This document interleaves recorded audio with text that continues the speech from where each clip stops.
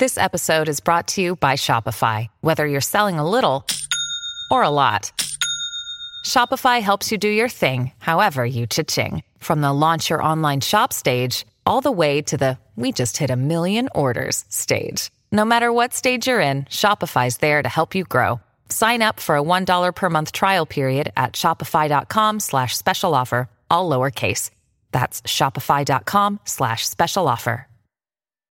When you need mealtime inspiration, it's worth shopping Kroger, where you'll find over 30,000 mouth-watering choices that excite your inner foodie. And no matter what tasty choice you make, you'll enjoy our everyday low prices, plus extra ways to save, like digital coupons worth over $600 each week. You can also save up to $1 off per gallon at the pump with fuel points. More savings and more inspiring flavors make shopping Kroger worth it every time.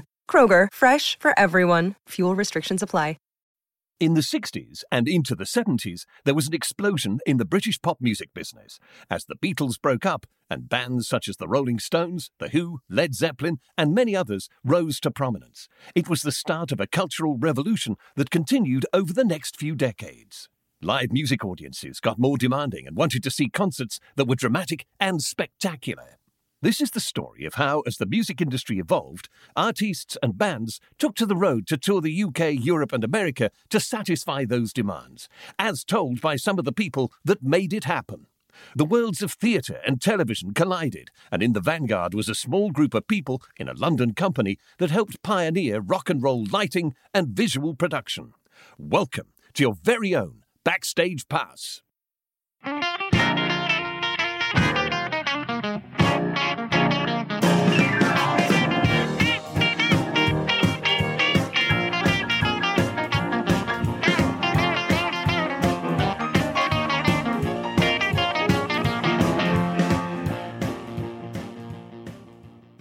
When we left Brian Croft in May 1973, at the end of the last episode of Backstage Pass, a series of podcasts about the birth and growth of the London-based rock and roll lighting and production company, which I witnessed firsthand, he had resigned from the Shaw Theatre and gone to join John Brown at their new company, ESP Lighting, in the Wandsworth Road in London.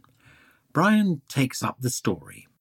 What happened within a few days of me sitting in my office in Wandsworth Road, office I say, joke, we didn't have an office, but I did have a desk, I think.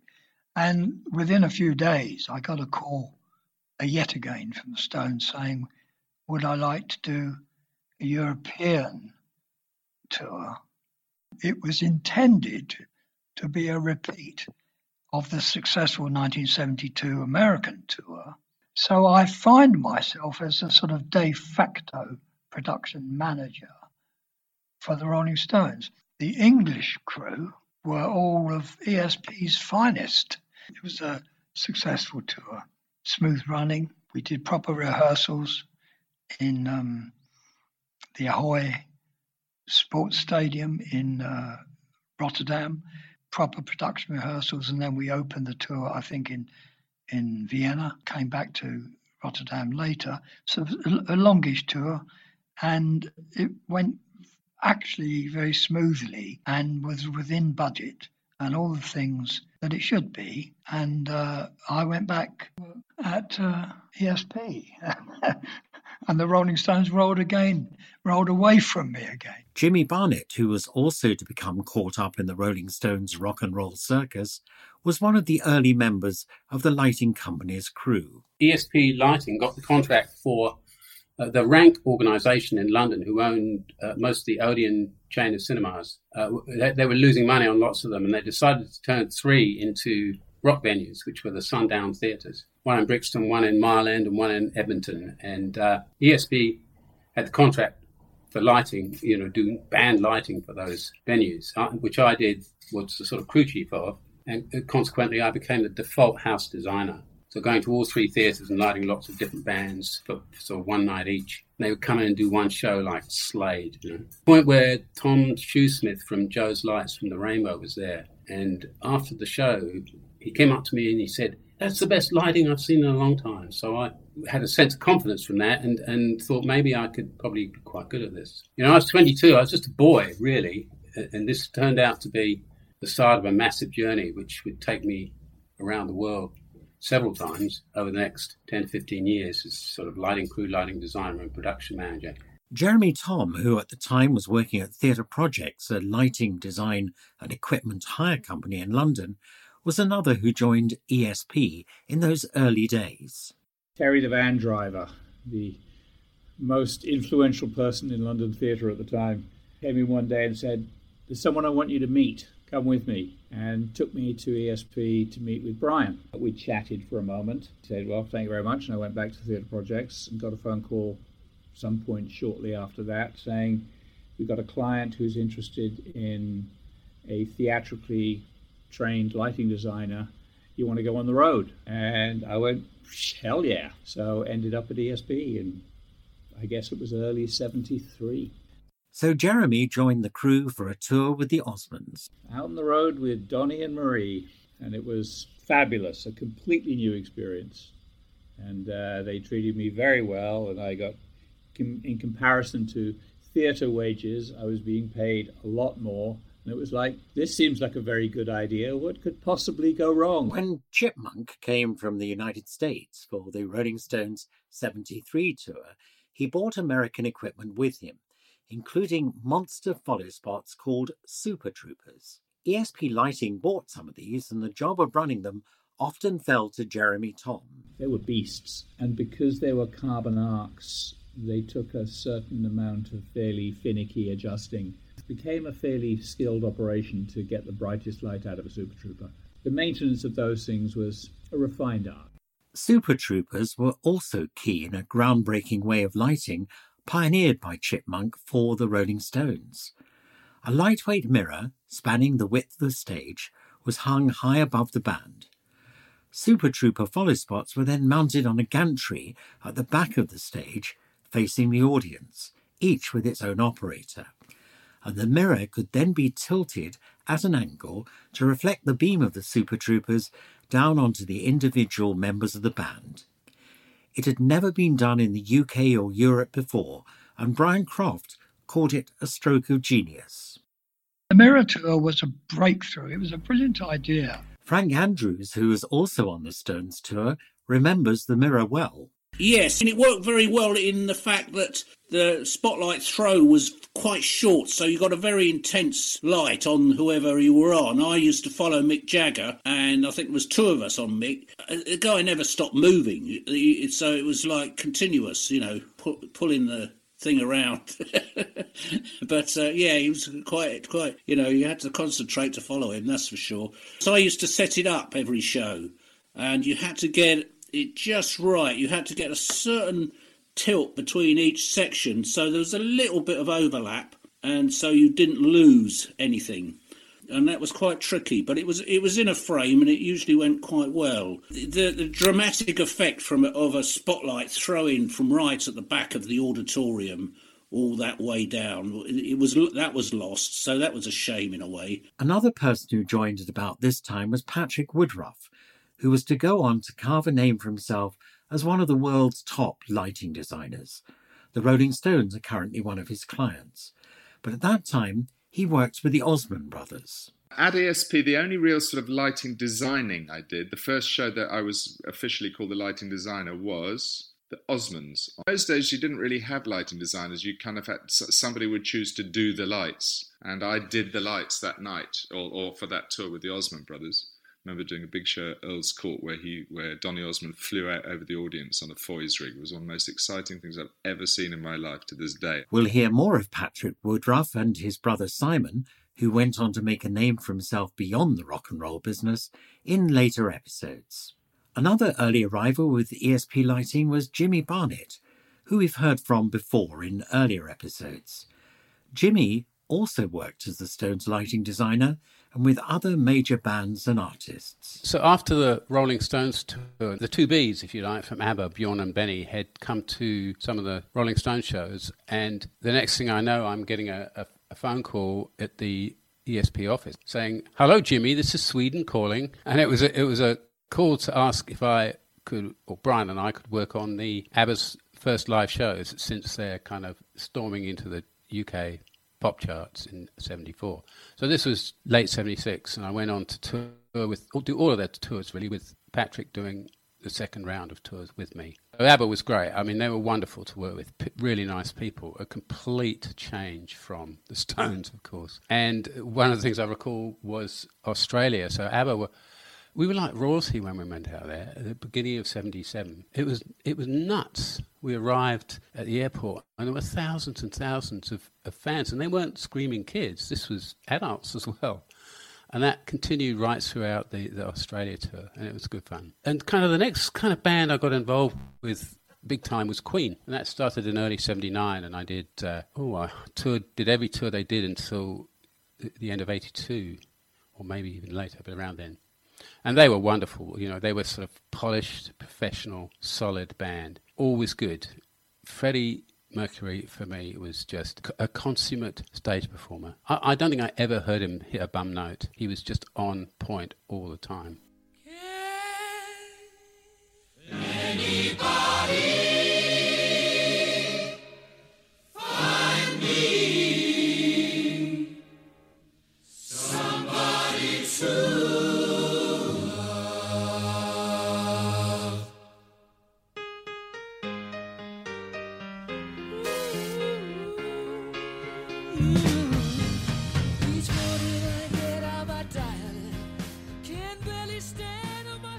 Very good band. Good people to work with. They liked me. We got great feedback, good rapport. Brian May actually said to me at one point, "Oh, Jimmy, when you do the lights, I play better," which was a big compliment. Riley O'Connor, who had worked with the Stones on their show at Nebworth, also has fond memories of working with Queen.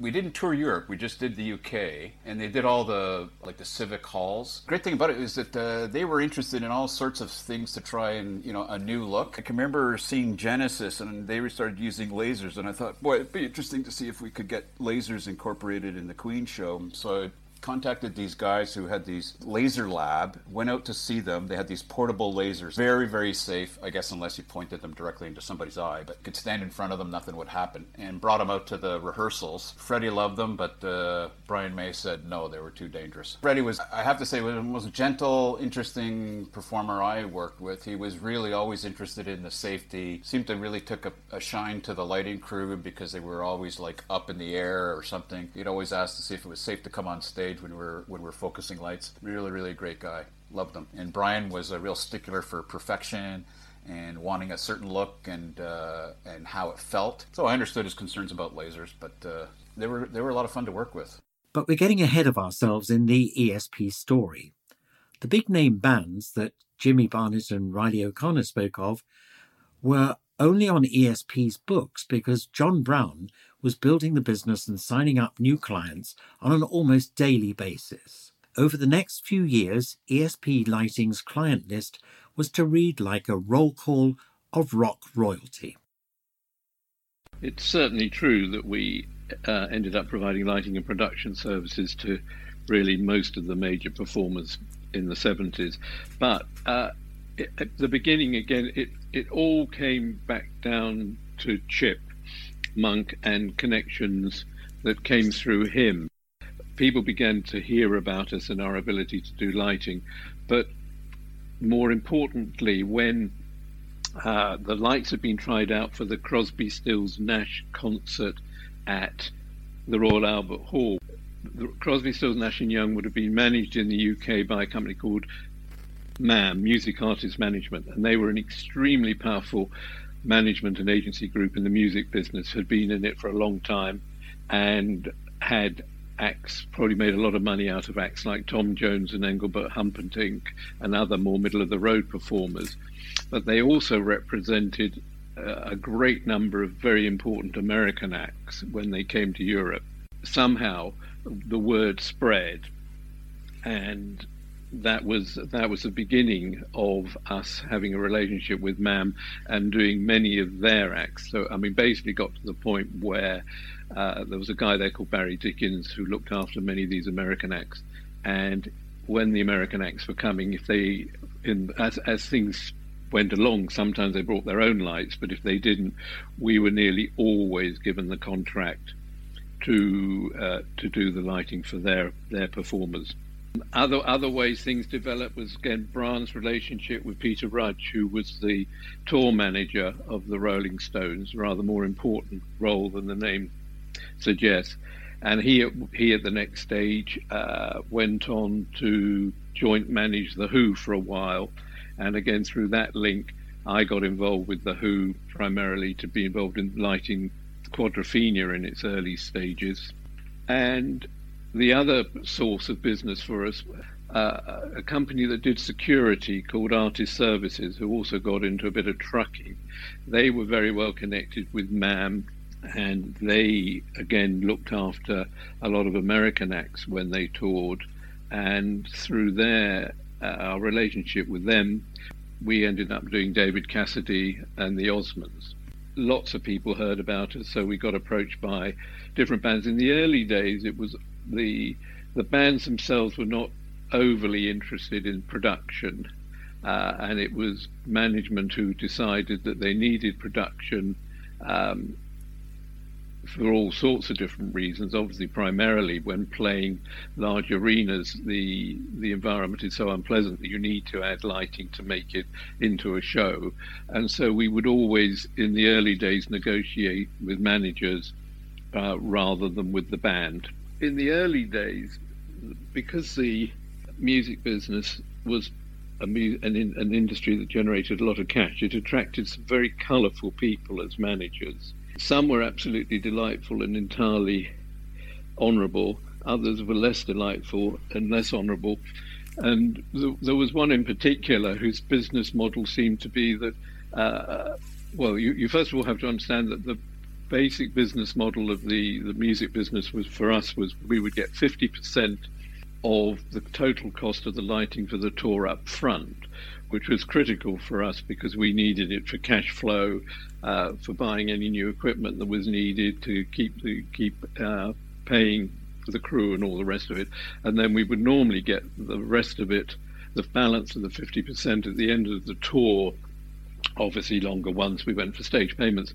But there was one particular manager whose as I said, whose basic approach to this was give you the 50%, and he had no intention ever of paying you the other 50%.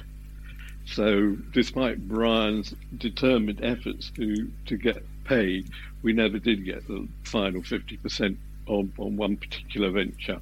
Let's break off to hear from Robin Elias, who started with ESP as a crew member and then worked as a lighting designer before going on to giddier heights to be a rigging expert. Robin had better luck than John with a contract that he signed. At the end of my career as a lighting person, or toward the end of it, I'd done a couple of tours with quite a well-known band as lighting crew chief, and the lighting designer left. So I was persuaded to become the new lighting designer, a job I knew nothing about. I had no interest in it, and I suspected I'd be absolutely useless at it. However, they twisted my arm and persuaded me to accept, and we shot off to do a 2-week tour of America. So I turned up and I did the lights every night, and indeed I was absolutely useless. On the return to the UK after the tour, I was summoned to the band's manager's office, and he said, "I've got good news and bad news for you." And I said, "Okay, shoot." And he said, "You're fired." And I said, "So what's the good news?"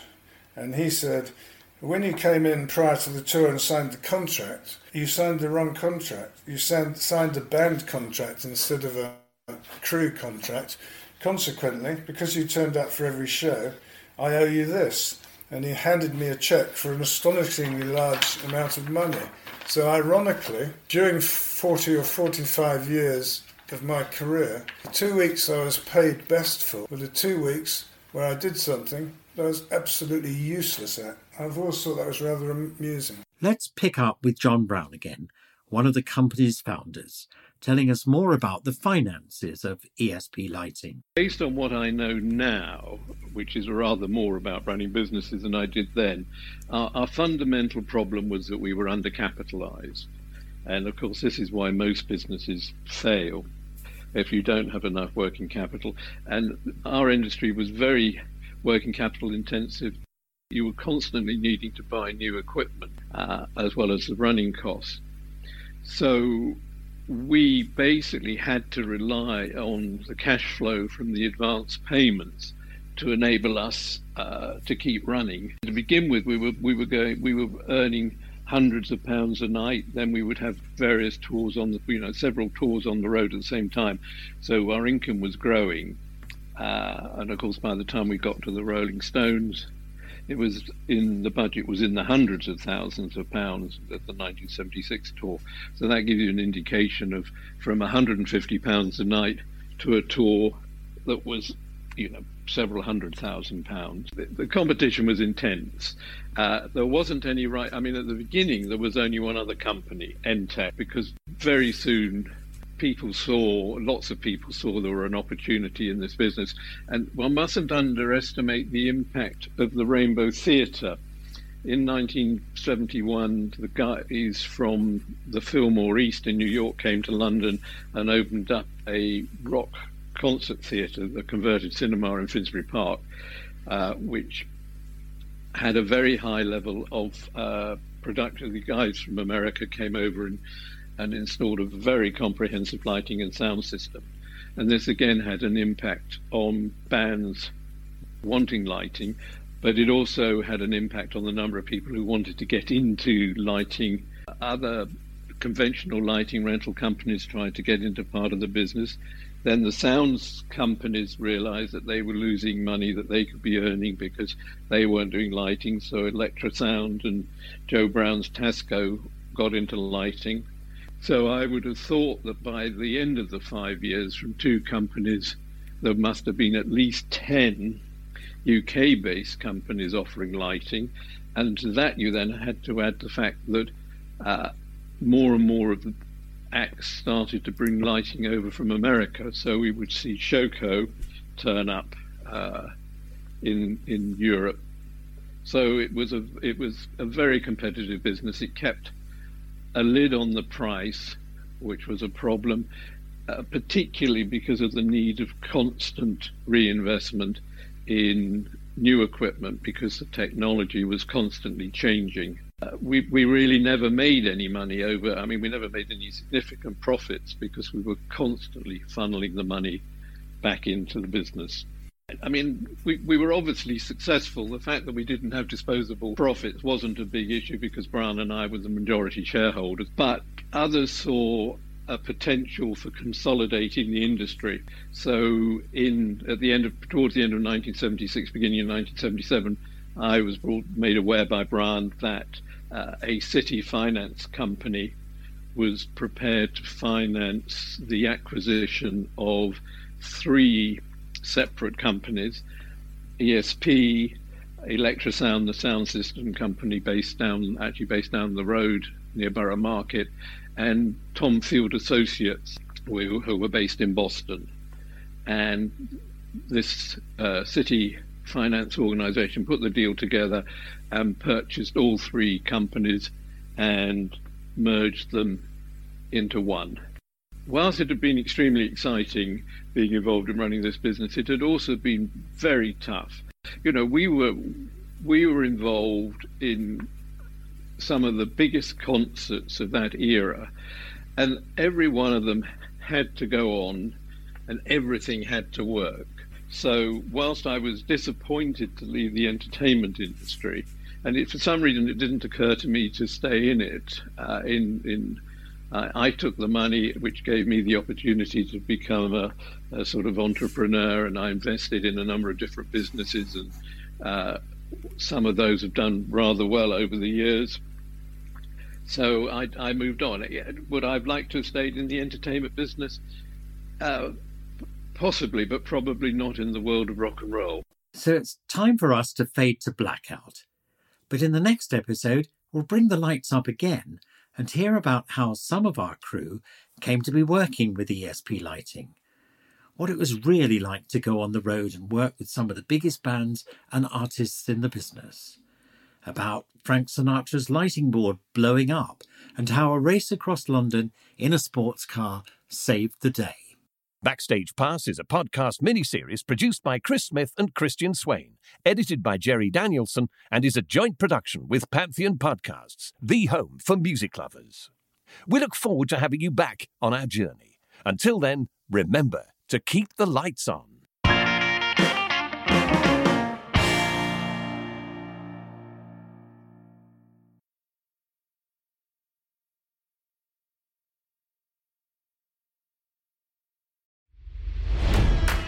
It's NFL draft season, and that means it's time to start thinking about fantasy football.